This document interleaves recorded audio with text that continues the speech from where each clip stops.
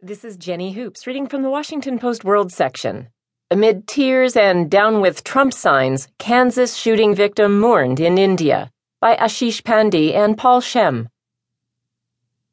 Hundreds of mourning relatives joined government ministers Tuesday at funeral rites for an Indian engineer killed in Kansas by a shotgun-wielding gunman spewing racial epithets.